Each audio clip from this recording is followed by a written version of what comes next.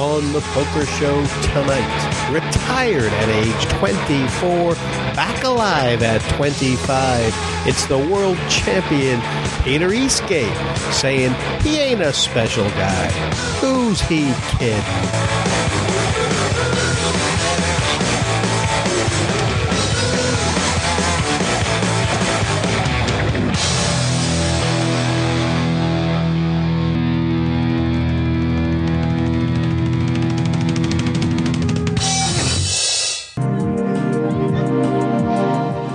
Welcome to the Poker Show. Here's some highlights from tonight's show. Been in kind of a soul searching where I've been like reevaluating my life and trying to figure out what I want to do, but nevertheless I haven't really done anything significant to change my life. Well, if money's not the main thing, I'm basically not playing anymore. In spring 2008, I lost like $500,000 in one day, which was like 1/3 of my roll. I'm a West Ham guy, but also like Tottenham and Arsenal. Like, I don't care about other people's recognition, or I don't care about like people recognizing me for the results I make. Like, then Tom Yee came in and some other guys as well. Yeah. And he got us to £100,000. The only thing interesting about you is that you happen to win like the World Series main event, but you don't feel like you have like an interesting personality or an interesting story to tell. And I'm for sure not a storyteller. Aggression is kind of like exaggerated and overestimated. Poker is all about adapting to your opponents, so it doesn't really matter who's the most aggressive, it's who's the most profitable and who's making the most optimal decision. Obviously nobody can take the world championship away from me, but like I gave the bracelet away. Well, as I went into the heads-up, I was completely exhausted. Like, I had no energy left. Yeah. And I was just hoping that Ivan didn't pick up upon that, so the match wouldn't go on for hours. And I really didn't have any kind of emotions attached to the bracelets, so it was a pretty easy decision to get rid of it. Yeah, it was a whirlwind, and I wasn't really used to it, and I wasn't really comfortable being in the spotlight. But I'm getting a little bit more comfortable, a little more used to it, and a little bit better at it. What is the exact saying? Is it the crown is heavy to he who wears it, or he is heavy who wears the crown? Anyway, the king of the world in 2008, Peter Eastgate, World Series of Poker champion, decided before the World Series of Poker last year that he was going to, well, he called it a retirement, but it was a break from poker, and now he's back. And I wasn't surprised by either one. You know, I think in general, poker is the kind of thing, it's very intense, and most people at some point do suffer some sort of burnout where they want to reevaluate themselves. I confess I was exactly like Peter when I was his age, aside from winning anything. But as far as poker went, you know, you need to take some breaks sometimes. Peter's always been, well, for the last couple of years anyway, the last great main event champion, you know, aside from Phil Hellmuth, who for me was a boyhood hero. Eastgate was a guy I really I watched him grow up. Remember when he first came to the Poker Million a couple of years before. You know, he was just a qualifier from Ladbrokes then, and he made a move on Devilfish. This was back when the Devilfish still struck fear in the hearts of people, but not this young. He must have been 19 or 20, I don't know, year old Eastgate. And he made a great move on the Poker Million. Then I saw him at the Irish Open. He got his aces cracked, about 2 tables from the finish. You know, the year that Marty Smith won it. And it was exciting to see, you know, a young guy like Peter win the main event. And for me, you know, Peter's a very humble guy, but for me, he's one of the great WSOP champions because he's so honest. He's so humble. He doesn't put on any airs. And, you know, the thing about him selling the bracelet, if people know, he auctioned off his World Series of Poker bracelet for charity. It was a pretty weird move. But it brought £100,000 to UNICEF, which is a massive amount of money. And do I think that at some point he's, you know, in 30 or 40 years gonna wish that his grandkids had that bracelet? Yeah, maybe. But the effort is very pure. It's a very interesting sort of thing that he did. Anyway, Peter, he jokes with himself, or he kids himself that he's not an interesting person, and he doesn't enjoy interviews or this sort of thing. But anyway, I got one with him, and I was excited. Saw him here in Denmark, which is his home country, even though he's living in London now. And he was very gracious. He was when I got to the interview, he was running a little late because he was doing an interview with a big newspaper in Denmark, and they interviewed him for like an hour and a half. Put a big spread in the Danish newspaper about what a week was in the life of the world champion here at the EPT Copenhagen and that sort of thing. But anyway, listen, it was great. I got to talk to Peter a lot, and you got to listen to his answers. He's not he's not the most colorful guy in the world, but he is so honest. And this is what it's like. This is what it means after you've won the World Series of Poker. What else is there? Hi, I'm Roland de Wolf, Triple Crown winner, and this is The Poker Show with Jessie May. Hey Jesse, it's Kim Lansing here. If you don't have a Party Poker account, sign up today using the bonus code POKERSHOW and we'll match your first deposit up to $500. That's $400 more than normal, but you have to use the bonus code POKERSHOW. Already got a Party Poker account? We've got something for you too, an exclusive reload bonus. Redeposit using the bonus code POKERSHOW50 and we'll match your deposit up to $50. Before we get into the Eastgate interview, though, I got a couple minutes with Theo Jorgensen, another Dane, in Paris, asking him about Peter Eastgate. He was there for the European Poker Awards, and Theo's one of those guys.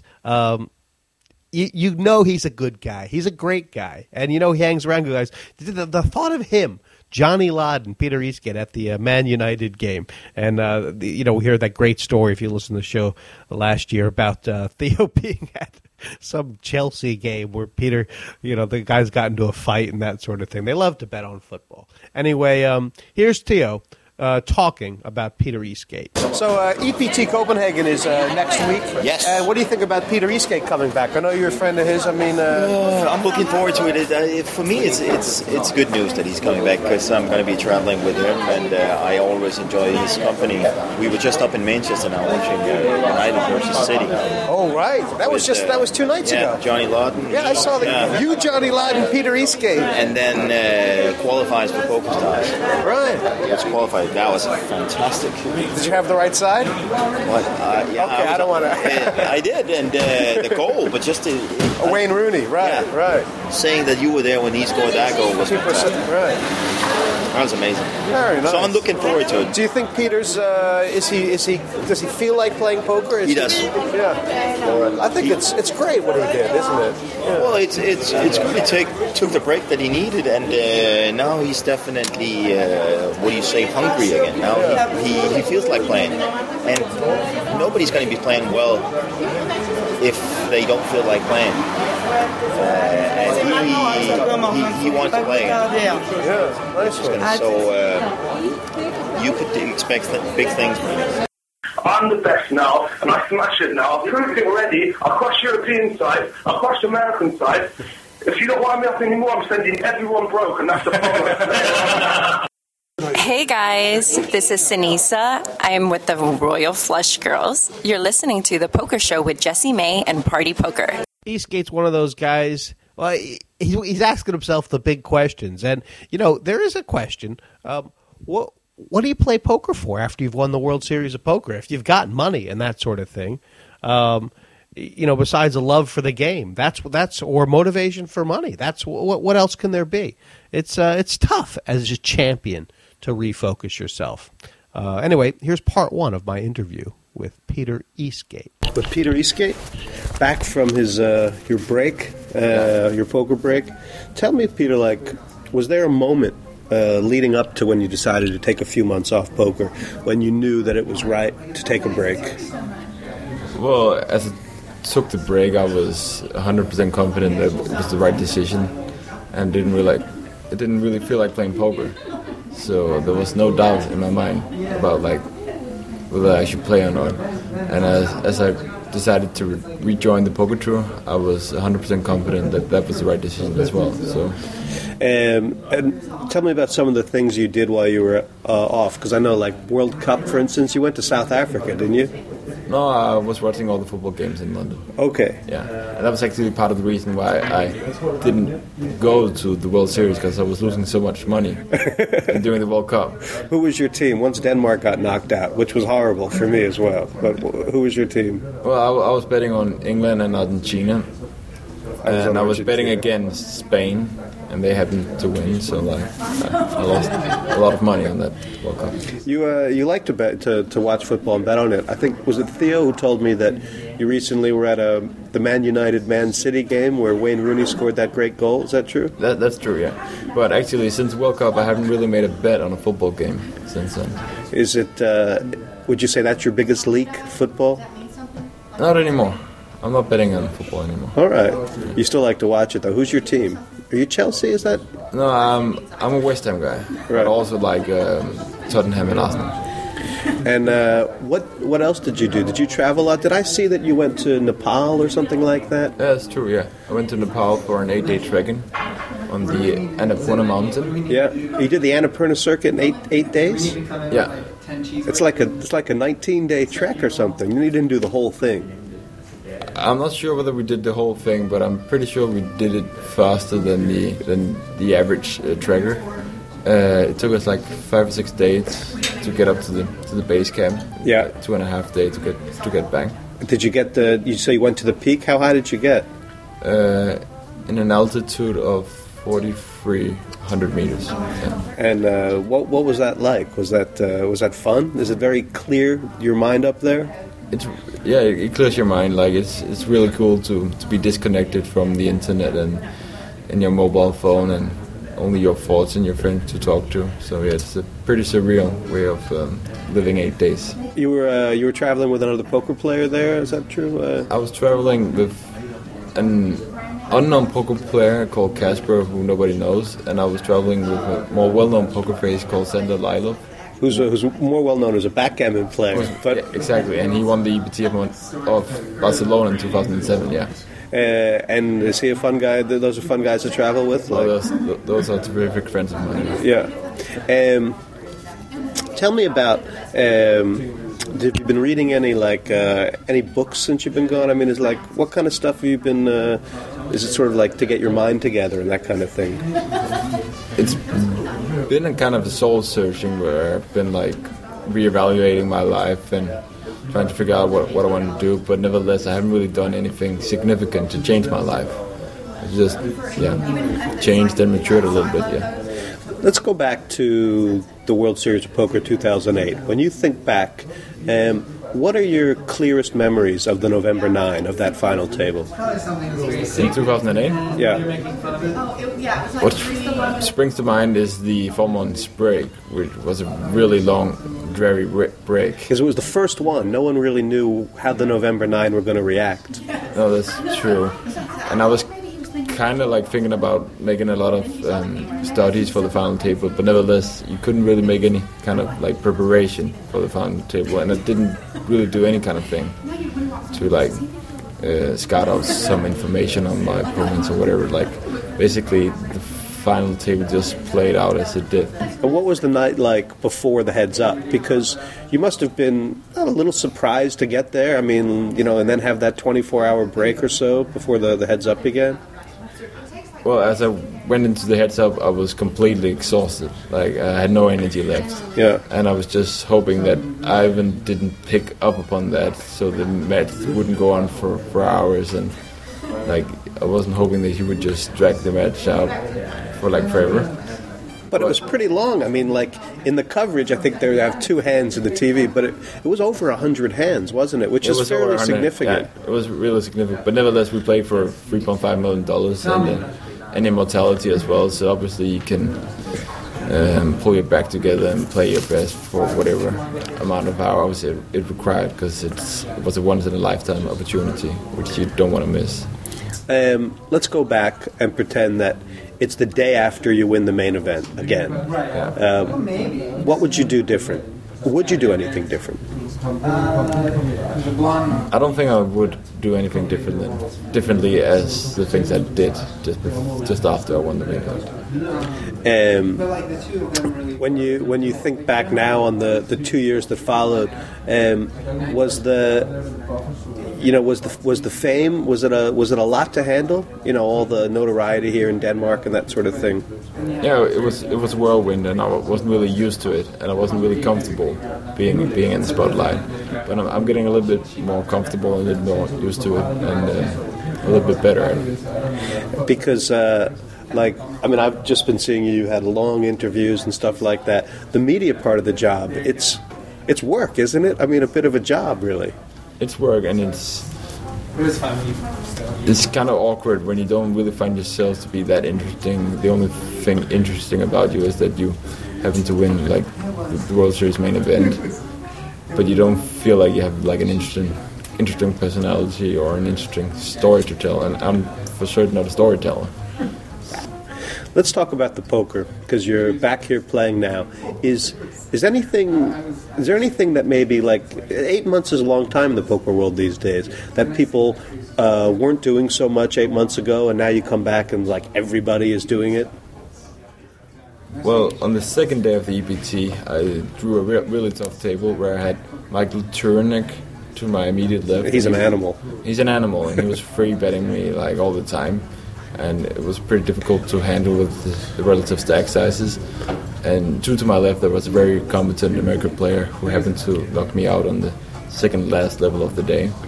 So those two guys gave me a really hard time, and there was some other really tough competition at the table, which made it a really, really tough day.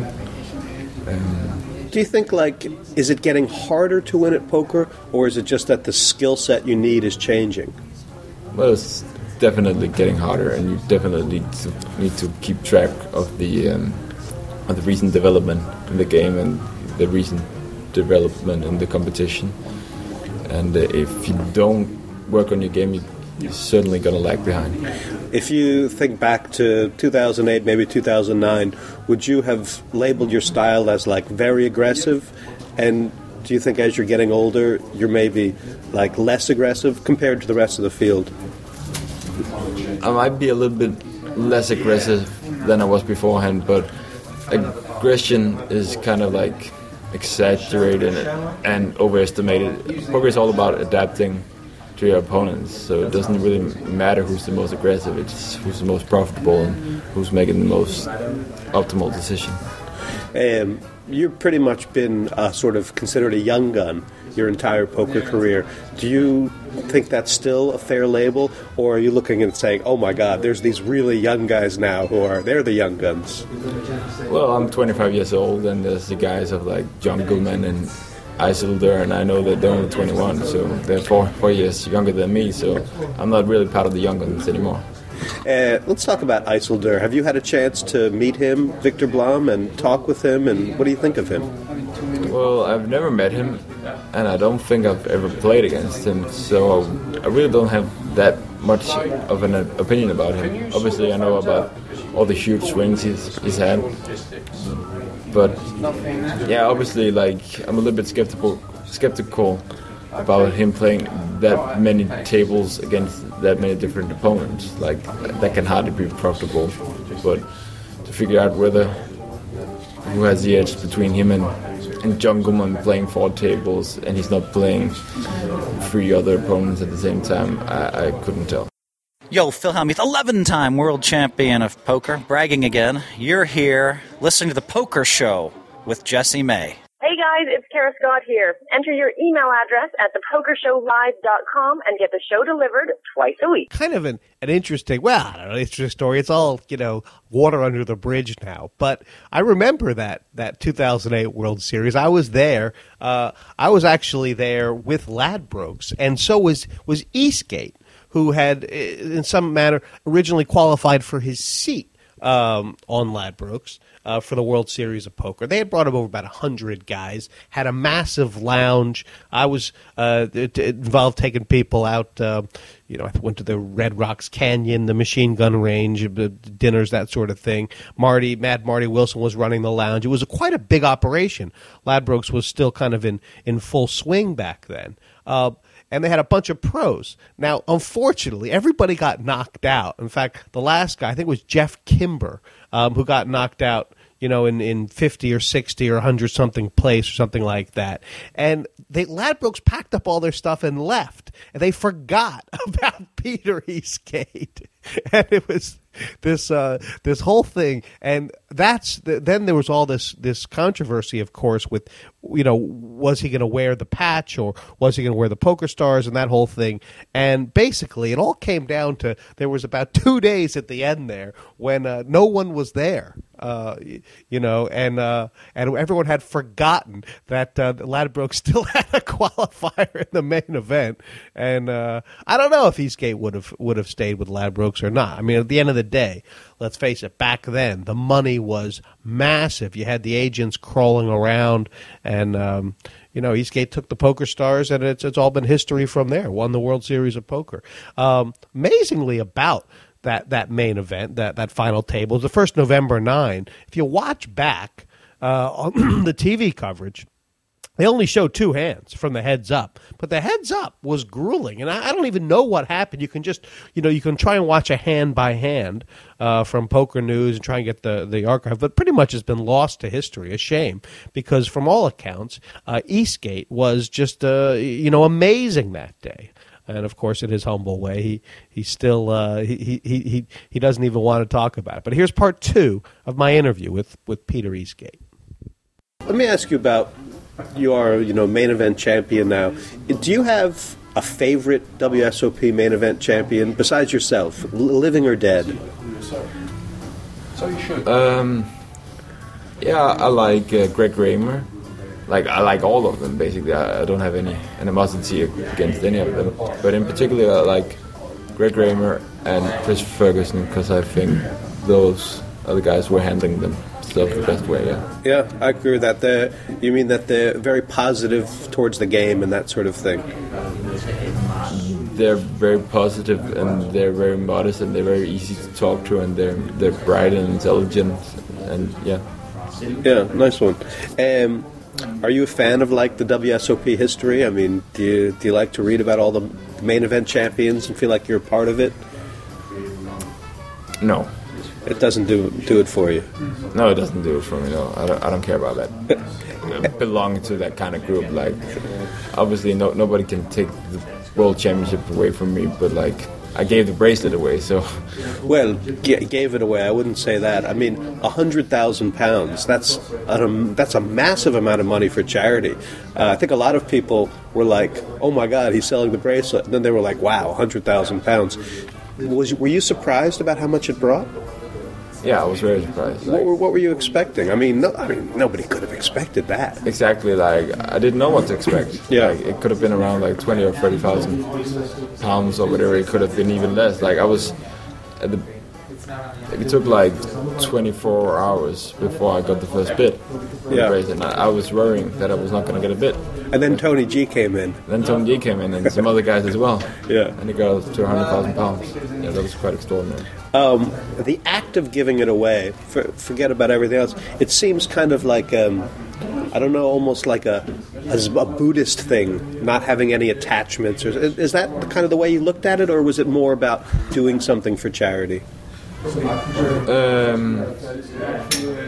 Both kind of ways. I really didn't have any kind of emotions attached to the bracelets, so it was a pretty easy decision to get rid of it. And I didn't really need the money either for the bracelets, so it was both a charity thing and kind of like a Buddhist thing, as you mentioned, even though I wasn't aware of it being a Buddhist thing. Money, obviously. I mean, you've got a bankroll and that sort of thing. I mean, but your motivation for playing now, is it tough to find motivation if the money's not the main thing? Or is there still motivation to win money? Well, if money's not the main thing, I'm basically not playing anymore. Right. Basically, that's close to zero zero prestige in it for me. Like, I don't care about other people's recognition, or I don't care about like people recognizing me for the results I make. Like, I like the challenge of the game and making the right decisions and trying to progress and improve myself as a player. And I like the psychological layers in the game. But whether I win the main event again and get like millions of people's recognition, that doesn't really concern me. So are there some moments, like for instance playing in the main event here in Copenhagen, the Poker Stars EPT, where you just have some pure pleasure for a difficult decision or a fun hand? Yeah, exactly. Like, I like the dynamic of poker, and as I just said, like the psychological layers and the difficult decision and the difficult task of things. Since you won the main event, what's been the best poker moment for you? You had a couple of results and things like that.